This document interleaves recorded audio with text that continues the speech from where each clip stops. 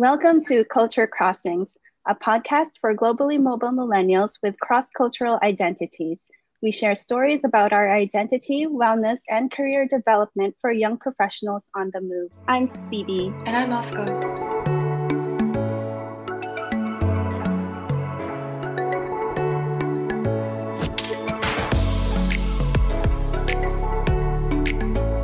For Season 2, we are curating a series of interviews with other globally mobile millennials on how they are navigating their careers around the world.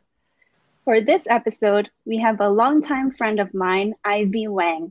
We've known each other since high school, and she was one of the top students in our school, excelling in the sciences. She would always help me with my math homework while I helped her with her essays.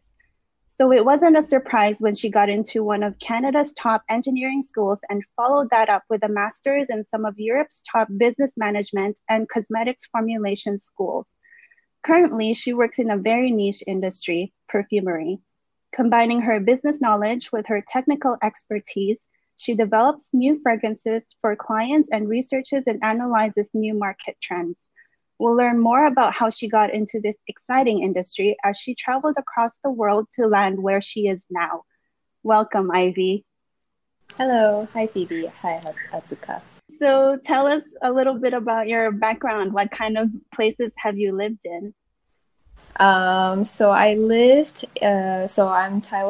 by birth. Then I moved to Canada when I was around 11 years old. And in Canada, that's where I finished most of my education up to bachelor degree. So I did my bachelor's in chemical engineering in Toronto. And then after that, I moved to France to study in this European fragrance management dual degree. So where the first year is more on the Masters of Science. And I did that in France, in Paris.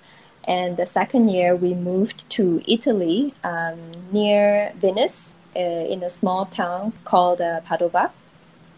And that's where we studied more marketing and management related topics on this perfumery and cosmetics industries. Then I moved to Netherlands, where I did my internship. So that's where I joined my first company, IFF, International Fragrance and Flavors. And that's where I spent almost a year there. Then by moving back to Asia by choice, I moved to Shanghai. And that's where I joined my current company, Jibudong. And that's where I lived for about 3 years. And after that, they relocated me to Singapore. That's where I'm currently residing and has been for the last 7 years. Wow, that's a kind of a whirlwind. And I'm just curious because I know, you said you immigrated to Canada, right? And you immigrated at a pretty young age.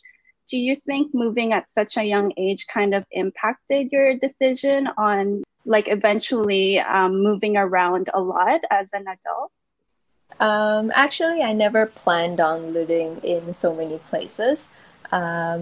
Moving at such a young age, actually, because it forced me to break my ties from my old friends and some relatives, which I don't see so often after that, made me want to treasure friendships more and want to hold on to all of them.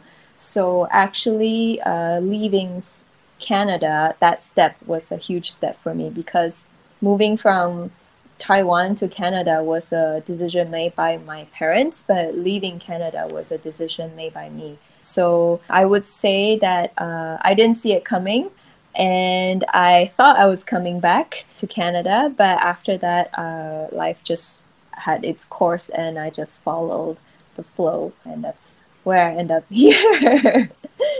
Yeah, thank you for sharing that. Being a mobile person, going for one opportunity means sometimes you have to say goodbye to some people, and Yeah, I'm really interested in your career choices. As Phoebe mentioned in the introduction, at least for both of us, perfumery is a very new niche field. And I'm wondering what sort of got you into the field and where that sort of blending of your background in engineering and management and all that came from.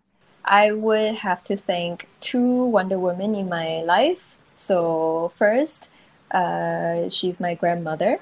So she was a chef, and I said was because she's no longer with us. And I grew up with her, so she took care of me when I was younger. And I would sit in her kitchen and watch her cook. And that's where she exposed me to smelling spices and raw materials at its the natural state. So when she's chopping clove, for example, she would hand it over to me, and I'll remember what clove smells like, and nutmeg, and have to differentiate it from like cinnamon and all the spices from the same family. And little did I know that that came in handy when I started in the perfume industry, because in the perfume industry, you have seven major families. You have the floral, you have the fruity, you have the greens, and in each family, there are at least more than 100 different raw materials. So they all belong to this family, but we have to remember them and be able to categorize them. So I would have to thank her a lot because she trained me at a young age.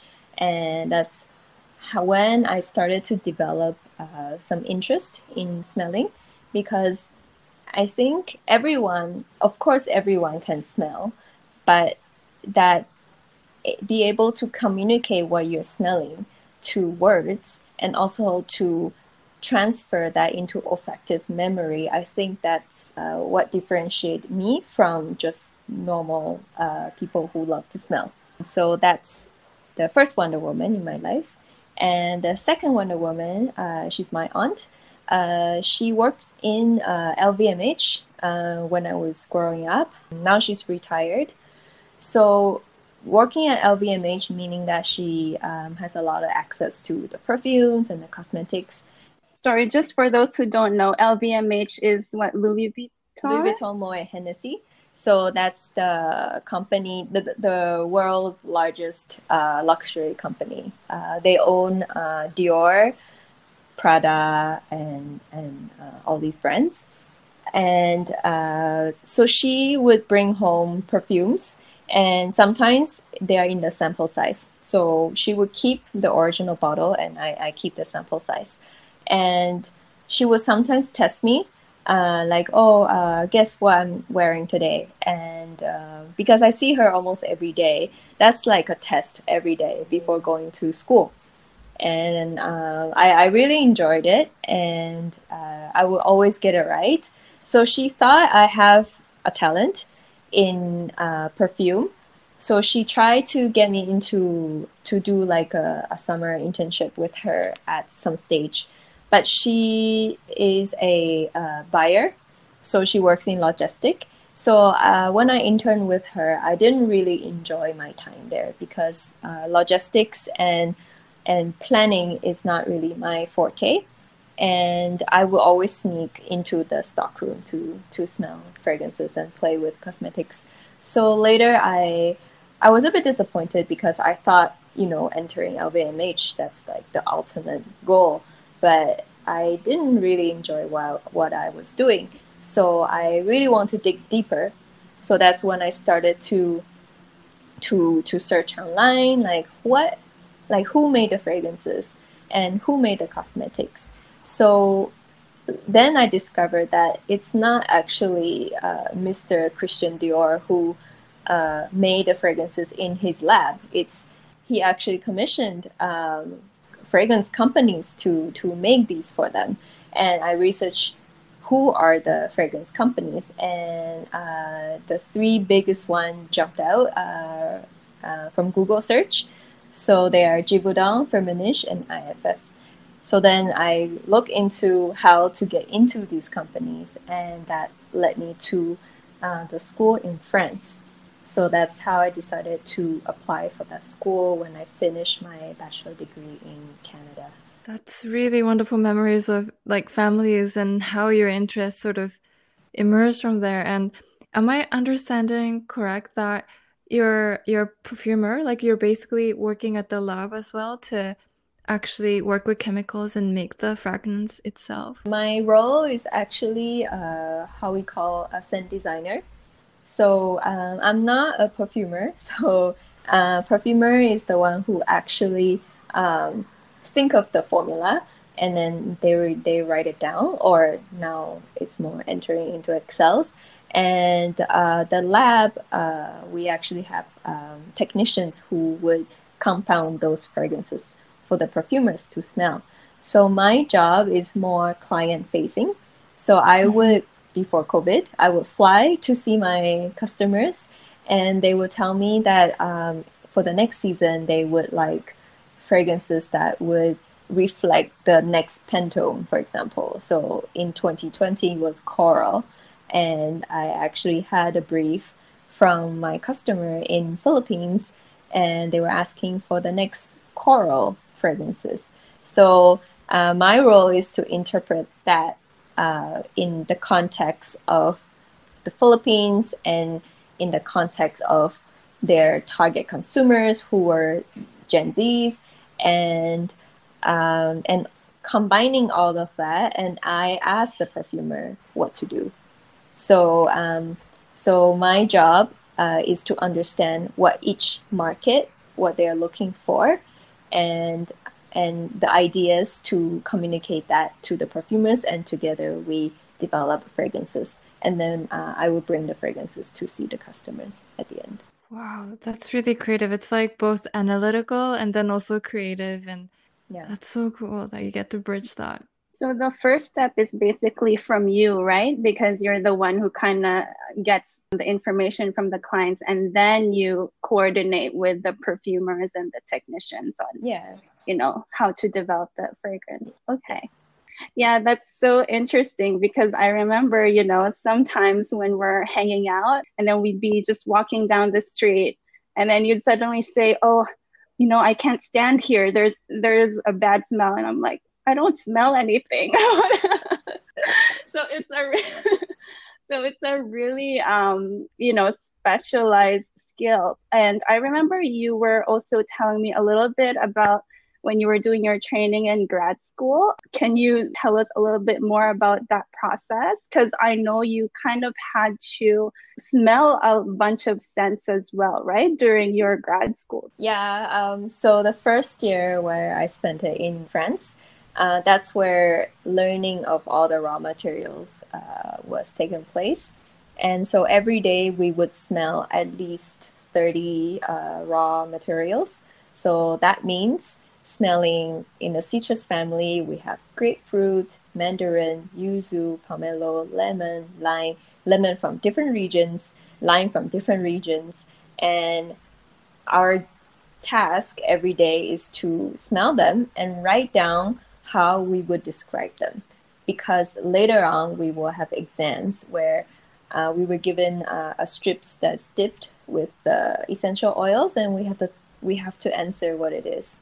So I think that yes, of course, I know what mandarin smells like and what lemon smells like. But when you have them on the strip where you don't have the actual fruit in front of you, and you have 10 of them, they start to become very close to each other. So the key is to have those descriptors, and those descriptors are so personal to each one of us.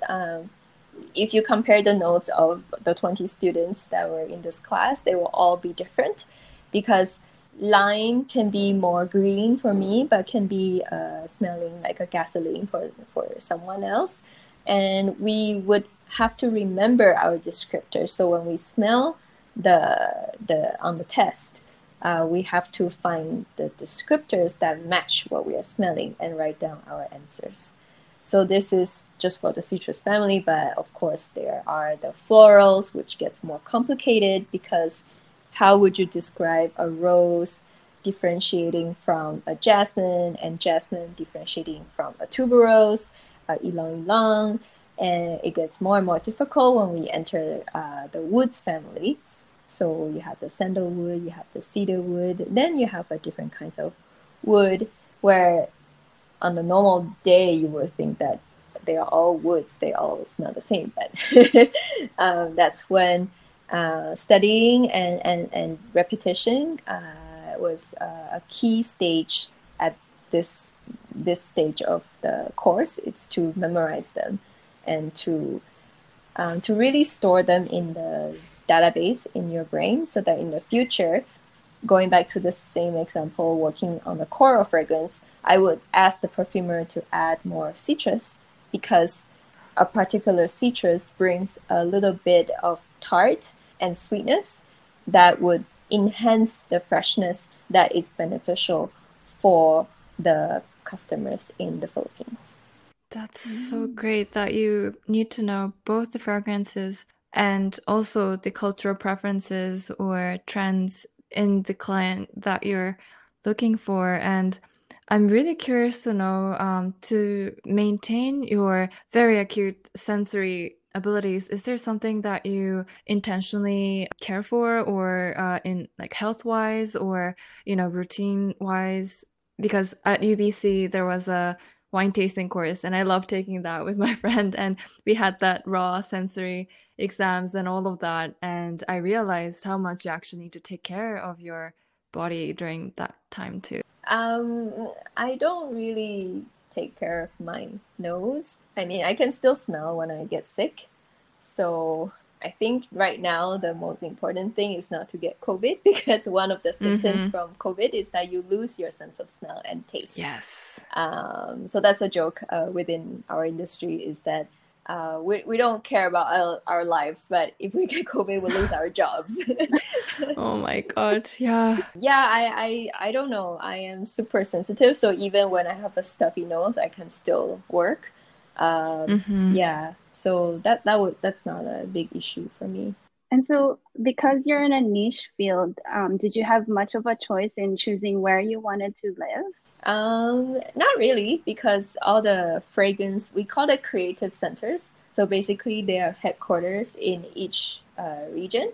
So because it's fragrance and because it's linked to all the glamour and all the brands, we are actually situated right next to our customers. And our customers are in Paris, are in New York, are in Tokyo, Shanghai, Singapore, Dubai. So I would say if there's a restriction, it would be the number of choices because we have just these centers. But with the selection of Paris and New York and Tokyo, like I don't see myself being restricted on where I want to live. It's more on the type of customers. So for example, I choose to live in Asia. And so therefore the type of customers I face are more concerning the North Asia and Southeast Asia companies. So they are a bit different than if I were to choose to live in Paris where I get to work more with brands like L'Oreal and LVMH. Because earlier you mentioned that, because of your earlier experience as a really young immigrant, that you treasure the bonds that you have with friends and family more, and that you actually wanted to stay in Canada. So I'm wondering, how was that process like? Like, did you feel you had to choose between your passion and where you wanted to live? Yeah, I mean, leaving Canada on the day that I boarded the flight to Paris from Toronto, I was really sad. I was crying on like it was an 8-hour flight, and I was crying on the way because that's waving goodbye to all my friends, and at the time my family was still living in Vancouver, so the distance away from them was huge. But throughout the way, I made new friends, and actually these friends are now my colleagues, and we share the same passion, and we have similar taste in what we want to do. So at this stage in our lives, we decided to stay in Singapore, and in the others are in the rest of Asia, so that we travel a lot on the weekends and on public holidays, and we would really make a point to see each other. And in when you have a hub flying out of Singapore, it's really easy just to do a weekend hop to Bangkok, for example. And we would hang out from Friday night to Sunday night, and then I'll fly back. And it's just 2 hour flight, and then I'm ready to go into work on Mondays. So it was hard until I made some friends along the way. Then also because those friends decided to stay at where I am. So then I think we all, without having discussed with each other, we just decided that right now at this stage, we want to stay in Singapore, somewhere in China, and we really take the opportunity to dig deeper into our roots, because I'm Asian, but I never really explored Asia until now, in my 30s. So that's one of the positive things that I get from living abroad. So when, first moving to all these countries, like for example, when you first moved to Europe or when you first moved to China or Singapore, what were some of the biggest challenges that you faced? I would say that going to a new place where you don't know anybody or speak the language, that is daunting. So I remember when I first moved to France, I have to find an apartment, and I have to register at the government municipality place where I'm living, and they all don't speak English, and my French was limited. So to get all that done was a challenge. And then moving to Italy, where their level of English was even lower than France, and my Italian was almost non-existent, and have to get my student card, it was a nightmare. And also, of course, like getting off the wrong station and don't know where I was on the first day of school. Yeah, I think I would say challenges, but at the moment, at the time that when it happened, but in hindsight, those made my stories. I have a lot of stories to tell at dinner tables. Just a random day that I went in France and just with the luggage stolen, like that story would just, yeah, Oh no, really? made the whole dinner table laugh. So, I mean, yeah, in hindsight, I am grateful for those stories. But of course, at when it happened at that moment, it was super difficult, and I wanted to go home and just curled up next to my parents.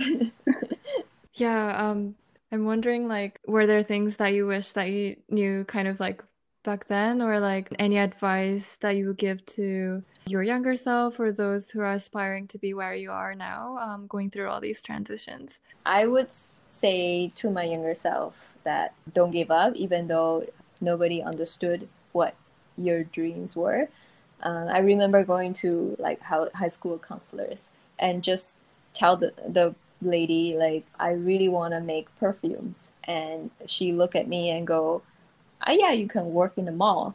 Like, she did not understand Oh, what I was referring to, because I chose a career path that was less walked, I would say, less traveled.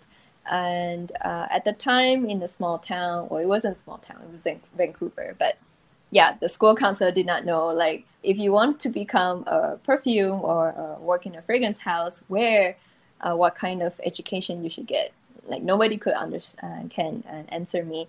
And back then, Google was not a big thing. So it was pure research and just reading biographies of famous perfumers, and just take note on where they have studied and where they have gone to, and just little by little, like, find my way up. Yeah, right now there's Google, so you can just do a keyword search and everything pops out. I think now people would arrive at where I wanted to go much faster than how I did it. But of course, now there are different new challenges. For example, now more and more people wants to come into this industry because it's getting more and more well known. Then because this industry is quite small, so the intake is limited.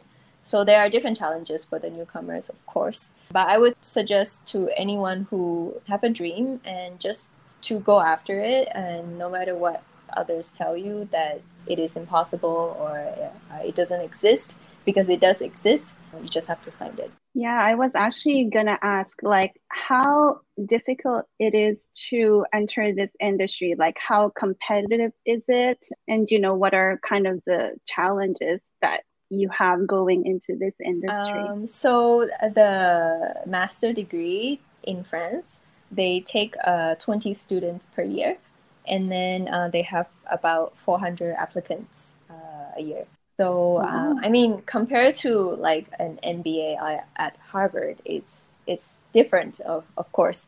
But for mine, I have to go through a different set of interviews and exams.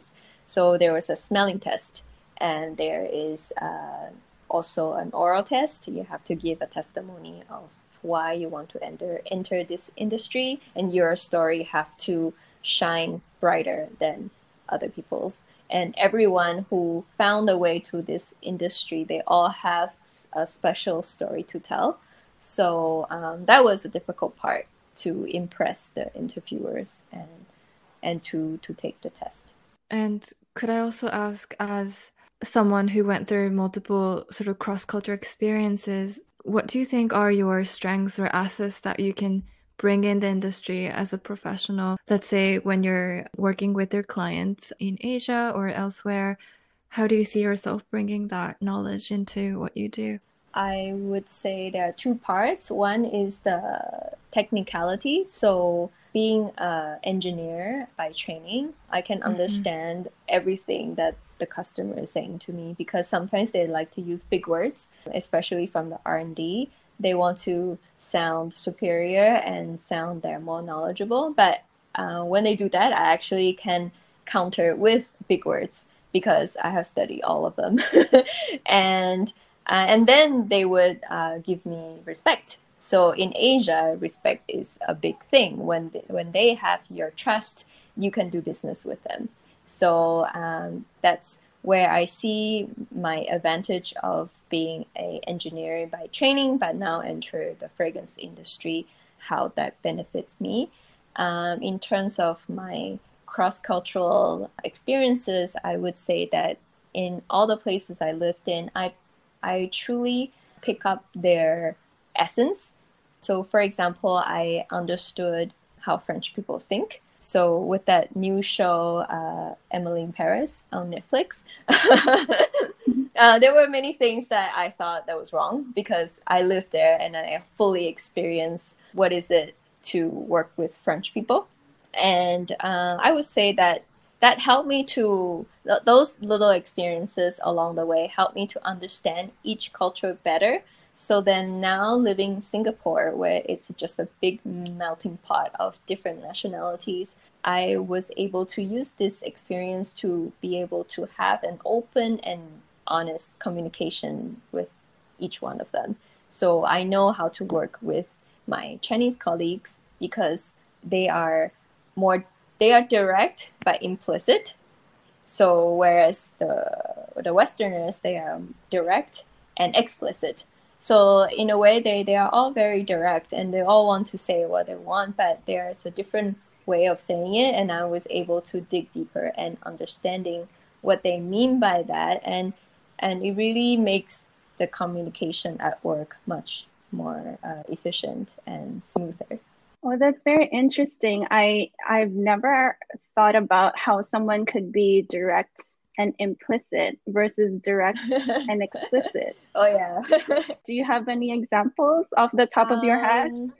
I think, for example, when I work with my Chinese clients, when you ask them, do they like it or not, they will show you whether they don't like it.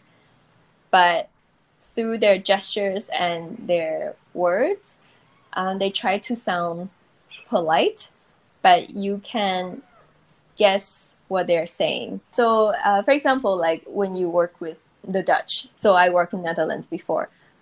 When they don't like it, they just say, "No, I don't like it." So I at first when I heard that, I was a bit shocked. Like, oh, how can you be so impolite? But actually, they are very polite because they don't want to waste your time. So they tell you that they don't like it, and so you can go back and come back with a better idea. But in Chinese culture, they are more implicit, and but they still want the best result because they still want to have the best fragrances to buy from us. So they will, for example, they will say, they have different ways of saying it, but I think it's more on the gesture. Like they wouldn't look at you and they would change the topic, or they will say, let's think about it. Then you know, like, yeah, you don't like it. So because I could decode this, so I will ask them right away, like, oh, so you don't like it. Tell me what's wrong with it. So they actually appreciate that because they want to tell you that they don't like it, but they want to be polite also. So when you give them that bridge, like, I know what you're thinking. You don't like it. Just tell me what's wrong with it. They actually take that, and then they and then they use that opportunity to tell you, oh yeah, I actually prefer something more fresh and more light. And then you're like, okay, sure. I go back and I come back with a better idea next time. So whereas if maybe you have a, I don't know, Westerner seeing a Chinese customer without knowing the culture prior, when they say, "Oh, I'll think about it," they actually go home and go, "Yeah, they will think about it," but they will never call you back. It's amazing that, I mean, yeah, you need to be able to, I guess, pick up those subtle signs, and then it's amazing how you turn that around and open the conversation rather than closing it, Yeah. right? Like you actually use that to hear more. So that's really amazing. Yeah, that's definitely useful in business. And so, thinking about all the challenges and the transitions you've gone through, how do you feel about where you're at now? I'm really truly grateful about where I'm now. This is exactly where I want to be to the 18-year-old myself, that I get to actually create fragrances every day and to smell them. I actually, when I tell people, I smell for a living. That's Yeah, amazing. it's Yeah. unbelievable for a lot of people. But yeah, I go into work, I smell, and I choose the best one, and I send it to my clients. So that's basically what I do every day, and I really enjoy that. And I really, on the smelling part at least, like I don't really count it as working. So even at my off time, I would go into the malls and I would smell the latest launches. And some people would consider like, oh, why are you working on the weekends? But for me, it's like, no, this is not work.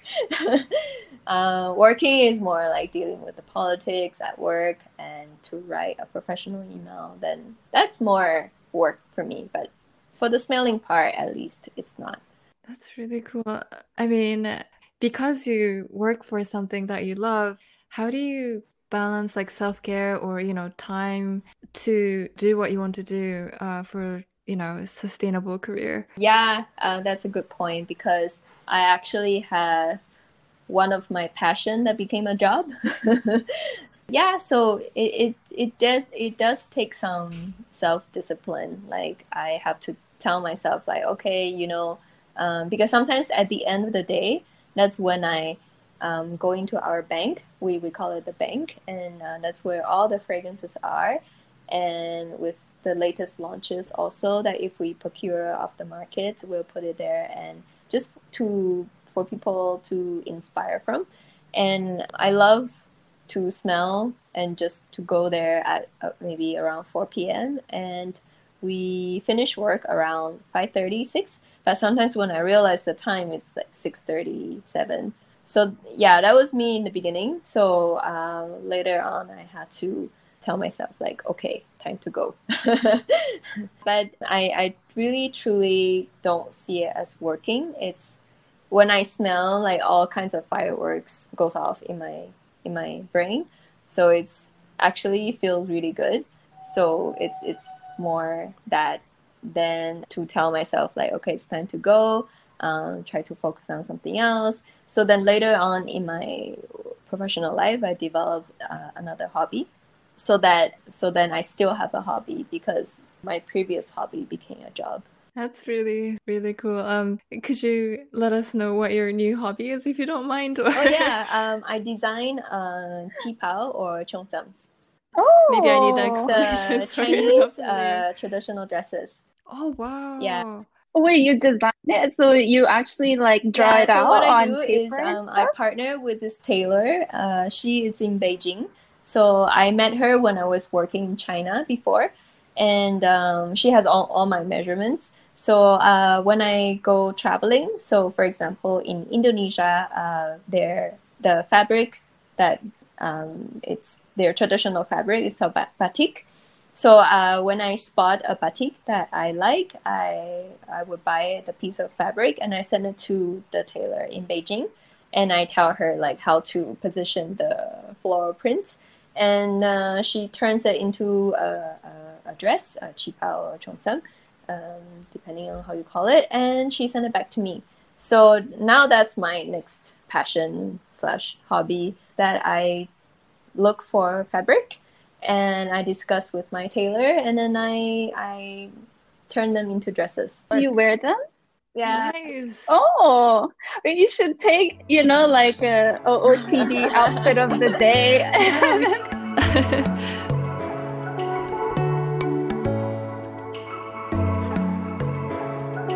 I guess we kind of touched on this already, but do you have any sort of final advice or tips for anyone who's going into a similar field or anyone going into a very niche industry? I think those with a dream would know that what they're looking for, and if you keep just searching that little light at the end of the tunnel, you'll arrive at what you're looking for. So I started with just interest to smell, then it became, and then I went to the school, and then I learned that, oh, actually it is a big industry behind it, and how do I enter this industry? Then I look for jobs in this industry and slowly work my way up. So yeah, just enjoy every step of the journey and just stay true to your calling. I think that's the most important. That's really beautiful, and thank you so much for the encouraging words for our listeners. Thank you so much, Ivy, for sharing your journey of getting into the very specialized field of cosmetics and perfumery. That was Ivy Wang, Fine Fragrances Developer at Givaudan Asia Pacific Headquarters. Stay tuned for our next episodes where we'll have more stories of interesting and unconventional career transitions. Thank you for tuning into Culture Crossings. This was Asuka and Phoebe. To connect with us, visit our website at www.2020culturecrossings.wordpress.com. We are also on Facebook, Twitter, and Instagram.